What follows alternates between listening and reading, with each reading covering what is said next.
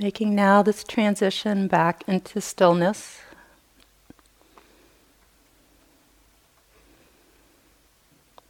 Continuing with awareness practice.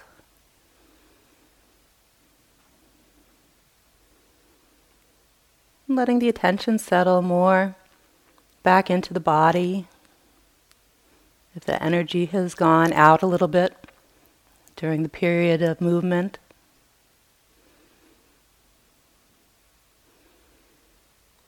Connecting with the sense of sitting.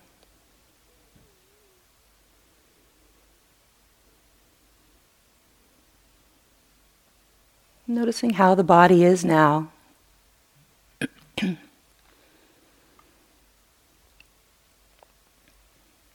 Is there a sense of the weight of the body? Some heaviness or areas of heaviness? Or a sense of lightness or areas of lightness?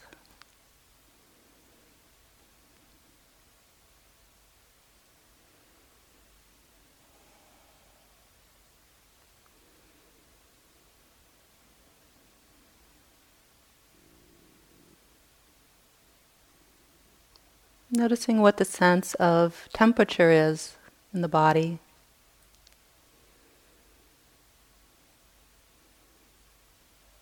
The general sense of warmth, or maybe areas of warmth.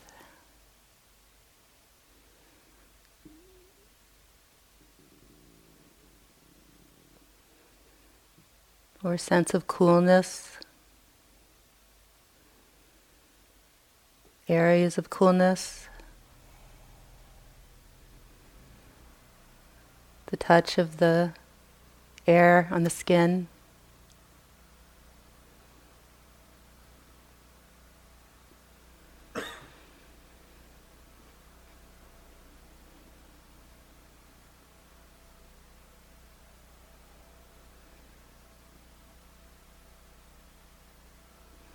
Maybe also noticing the matrix of movement within the body.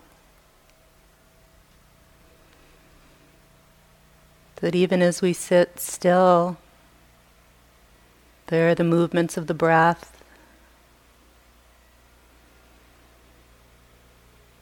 We may notice the movement of the heart or the blood. We may notice other more subtle movements in the body, areas of vibration, tingling.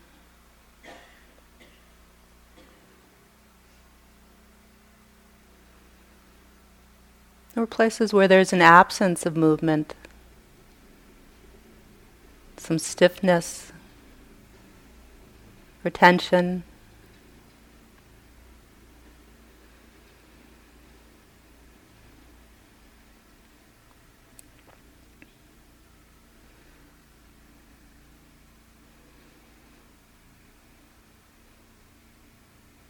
And taking in the sounds that reach us from outside the hall, maybe other sounds inside the hall, maybe some sounds even from within the body itself.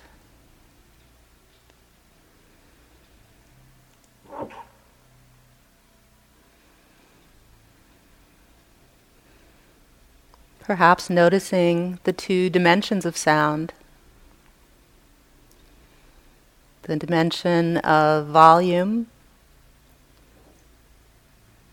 those variations in loudness, softness, and the dimension of pitch. Sounds get higher, they get lower.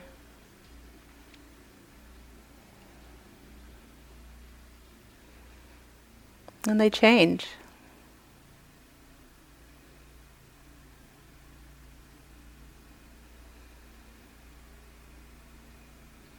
And remembering always to continue to check in with the attitude of the mind.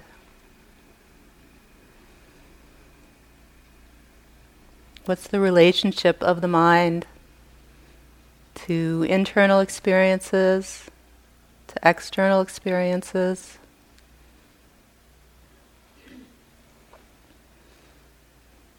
Can we cultivate an attitude of openness and receptivity that is willing to allow nature to just follow its own course? Causes and conditions within us running their course, creating certain experiences.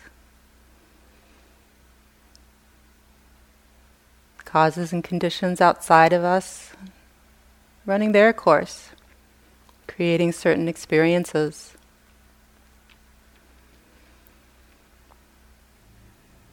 Can we meet each moment with the confidence that it doesn't need to be otherwise?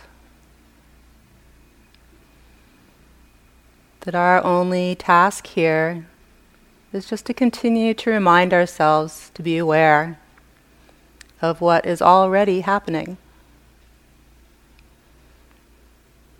Whether it's pleasant or unpleasant or neither, regardless of how we might feel about it. Can we be the receptive observer, the chronicler of experience?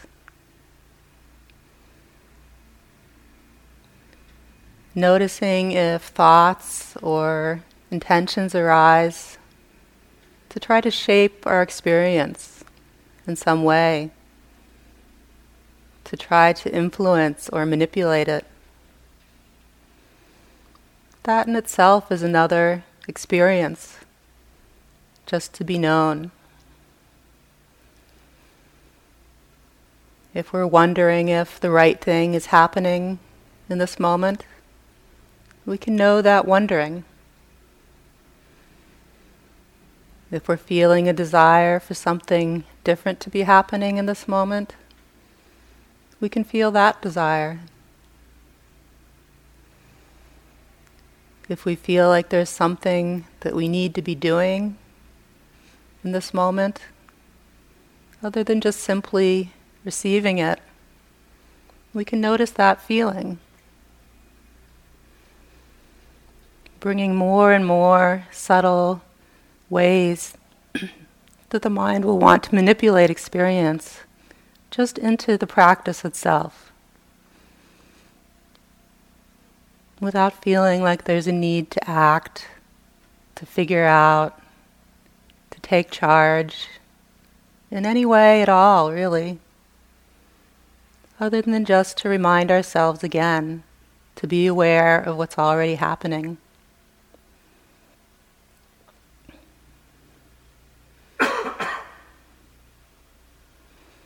In those moments where there's not the awareness, not the willingness to be aware, then to be really honest with ourselves about what's happening in those moments.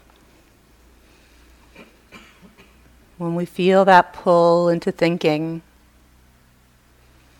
to see where we're placing our faith, where we're placing our desire,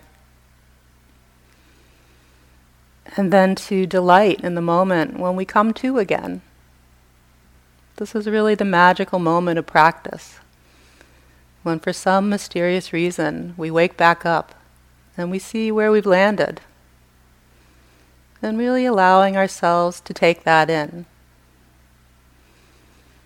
If we come out of thinking and feel like we need to rush back, push the awareness to some other experience, again, we can just simply notice that feeling and continue to be aware of nature following its own course, according to its own natural laws, its own organic rhythm.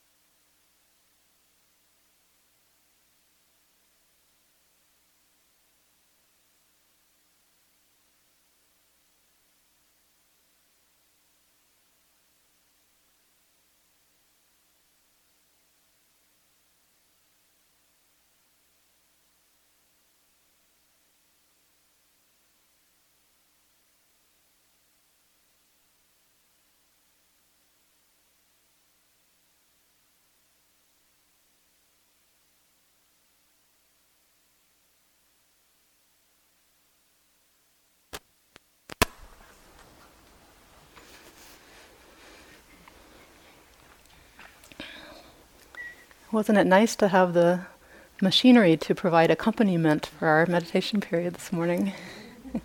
I hope it was interesting for you. Are there any questions today? Yeah.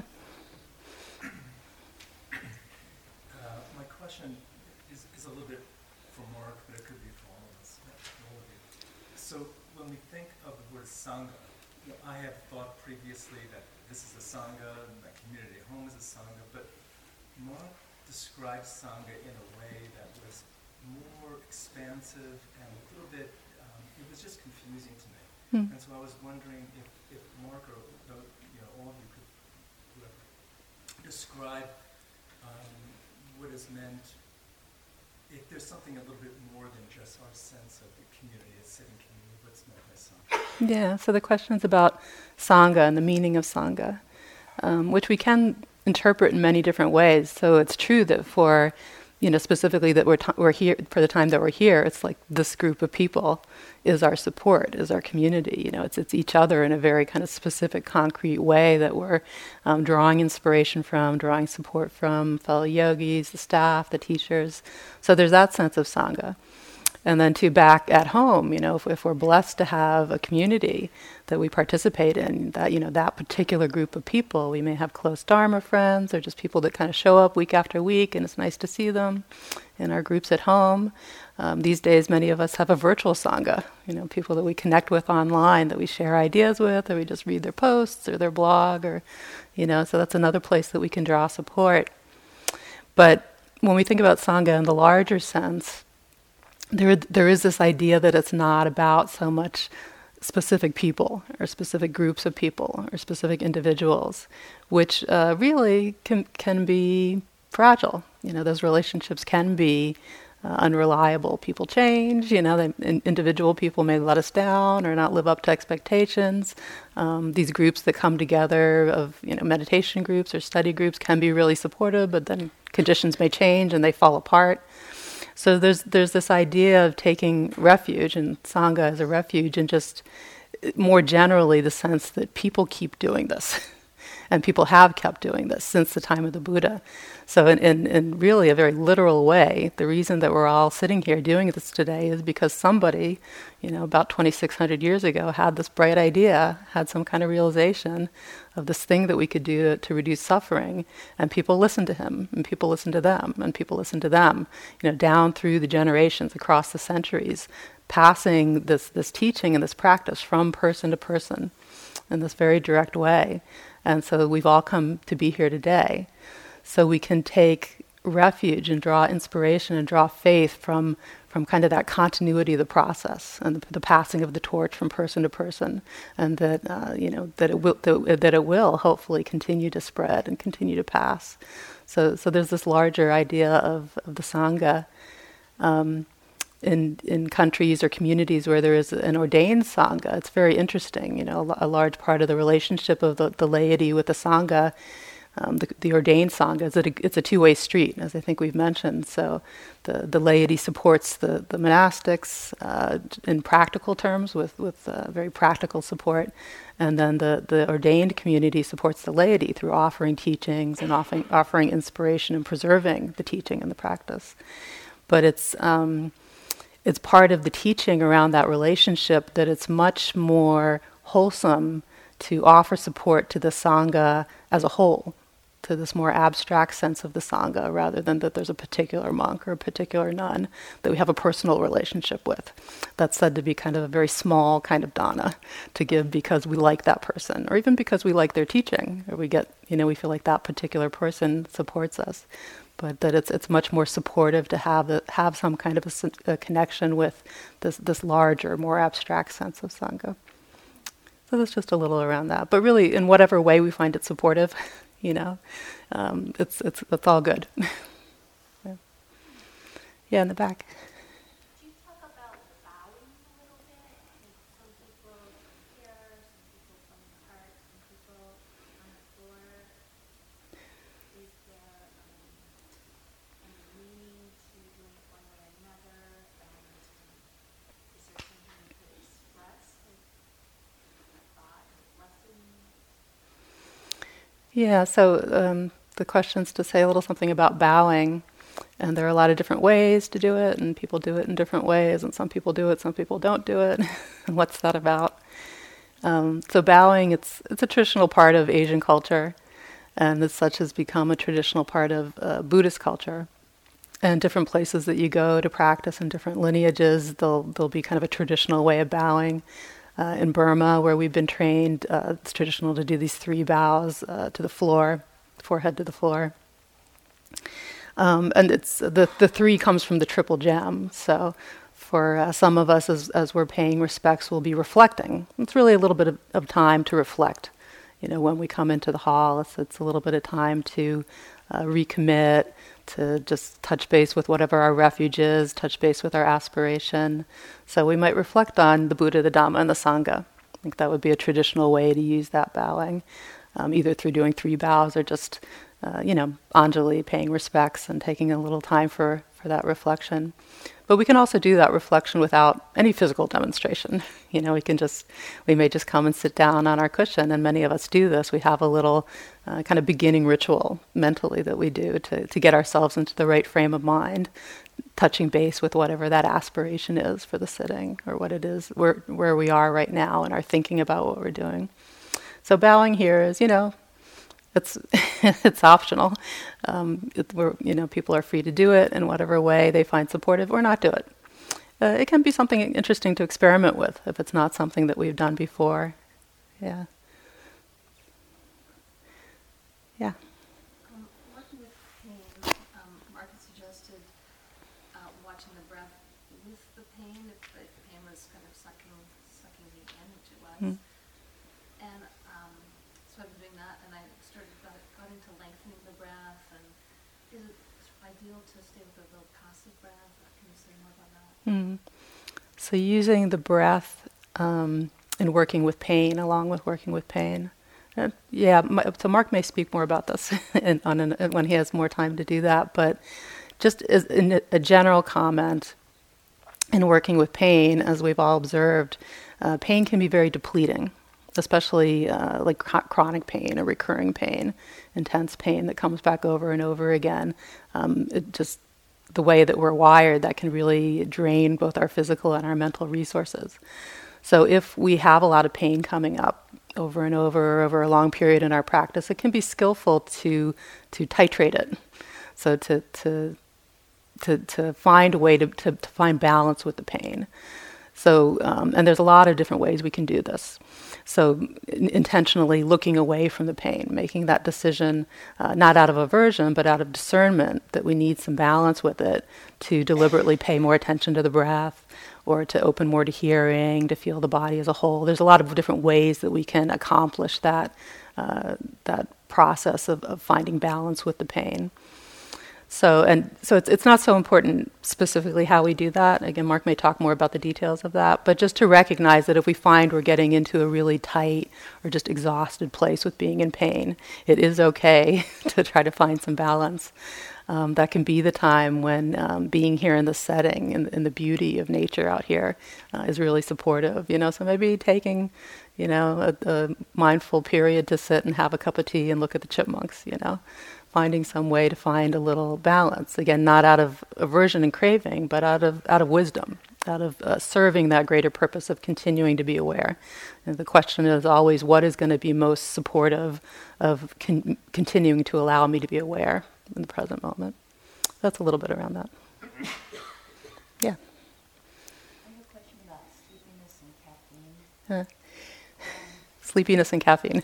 A year ago, when I registered, I thought it would be a good idea to wean myself off of 2-3 cups a day, and I didn't.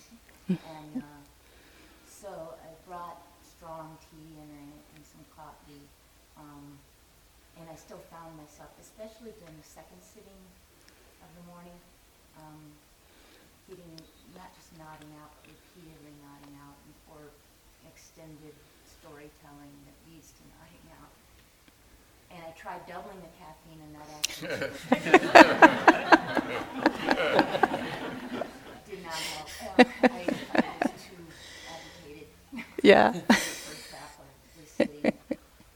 And I think drinking a cup of coffee at breakfast, and maybe it's just dying out by the second sitting.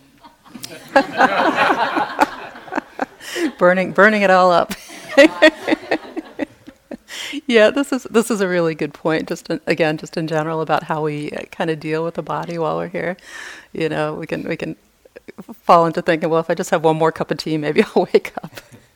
But as you're seeing, there are different kinds of, what we call sloth and torpor. So there's the sloth and torpor that is organically generated, that comes from not getting our usual cup of tea in the morning. And then there's just the sloth and torpor that comes from the fatigue of trying to be with all of this, as much as we're asking our system to do here. So the general guideline and what everybody finds most helpful is just whatever our routine at home is, so if it's one cup of tea or coffee in the morning, or even if we're smokers or something like that, to really continue with whatever our regular physical regimen is at home, just keep it stable here, because there's enough other variables that we don't want to upset that, and especially if we're on prescription medication to help with the stability of the mind, or any of those kinds of things that we do outside of retreat to keep ourselves on an even keel, just keep doing them however we do them. And then you may find that despite that cup of coffee or tea in the morning, there's just this hindrance, really, of sloth and torpor that comes in, that it's not organically generated by the body. It's coming from the quality of the mind. And we're all going to experience that, whether we're caffeine consumers or not. So then at those times, we just do the practice. And we just take the hit, take the sleepiness. Yeah, and it's precisely through that willingness to be with the lethargy, to be with the low energy in the mind. It's through the willingness to be with that and to continue to show up for that the energy will then begin to boost. This is a good thing to bring up in interviews. If you're feeling like you still have just a big imbalance of energy in one direction or the other, either too low or too high, then we can talk about ways to try to even that out. Yeah. Okay, I've got a couple of announcements for today. Mark is going to be offering mindful movement again today. Again in the lower rocking room below here, and it'll be a slightly different time. It's at 1:30, so you have a chance to boost the energy a little bit after the meal, dispel some of that lethargy. And also tonight, Steve is not going to be guiding the standing meditation in the evening, but feel free to come and to support each other and continue with that practice on your own. And also we have a gift for you today, which is out on the table under the bulletin board. Oh, okay, it's on a table in the dining room. It's a couple of boxes of books, some really lovely little books written by Sayadaw U Tejaniya, which are a gift for you, that have been offered by other yogis and the organization that publishes these. And this is not a reading assignment. So don't feel like you need to take the book and take it back to your room and read it all through from cover to cover. It's more meant to be a support for you. So if you would like a copy of the book, take it. And if you would like to read it in little snippets while you're here for inspiration, for a little additional instruction, feel free to do that. If you really don't want to get into the reading while you're here, but you'd like to take it home and look at it there, that's also fine. So it's really this is a traditional way of working in the practice in Asia, is to have these little books with kind of pithy teachings in them.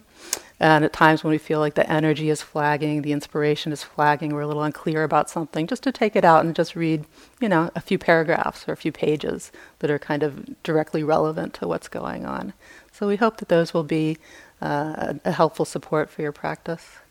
Did you have a question about that? Yeah. I have a question about walking meditation. Okay, real quick. Okay. Walking at a normal pace, if I'm being aware of what I see, of what I hear, of what I feel, tell me, what is the benefit of walking very slow? Okay, so the question's about speed of walking. I mean, why Yeah. can it not be can I not just take a long walk and have that as my walking meditation? Yeah. So is walking at normal speed okay, and is going for a long walk okay? Or as opposed to kind of the very slow walking, pacing back and forth? They're both fine. So again, it's just a question of what's most supportive of our practice. So there may be times when we find that the energy is really scattered, we're having difficulty maybe really settling into the body, settling into the present moment. So at those times, just keeping a relatively constrained walking space, just 10 or 20 paces back and forth, maybe going a little slower, just helps the energy to settle more into the body so we can be more present. Other times we're just really in the flow. The flow of awareness is coming very naturally, and we don't necessarily need to do that. Or the energy may be kind of low, and if we creep and crawl along too slowly, we just start to doze off, space out in our walking. So it's part of that skillful art of meditation to discern, again, what's most helpful for us in our meditation. So feel free to use the practice as it's most supportive. Hold the form lightly. The form is meant to be supportive of awareness. So whatever works to support awareness best is the right thing to be doing. Okay. Have a good day of practice.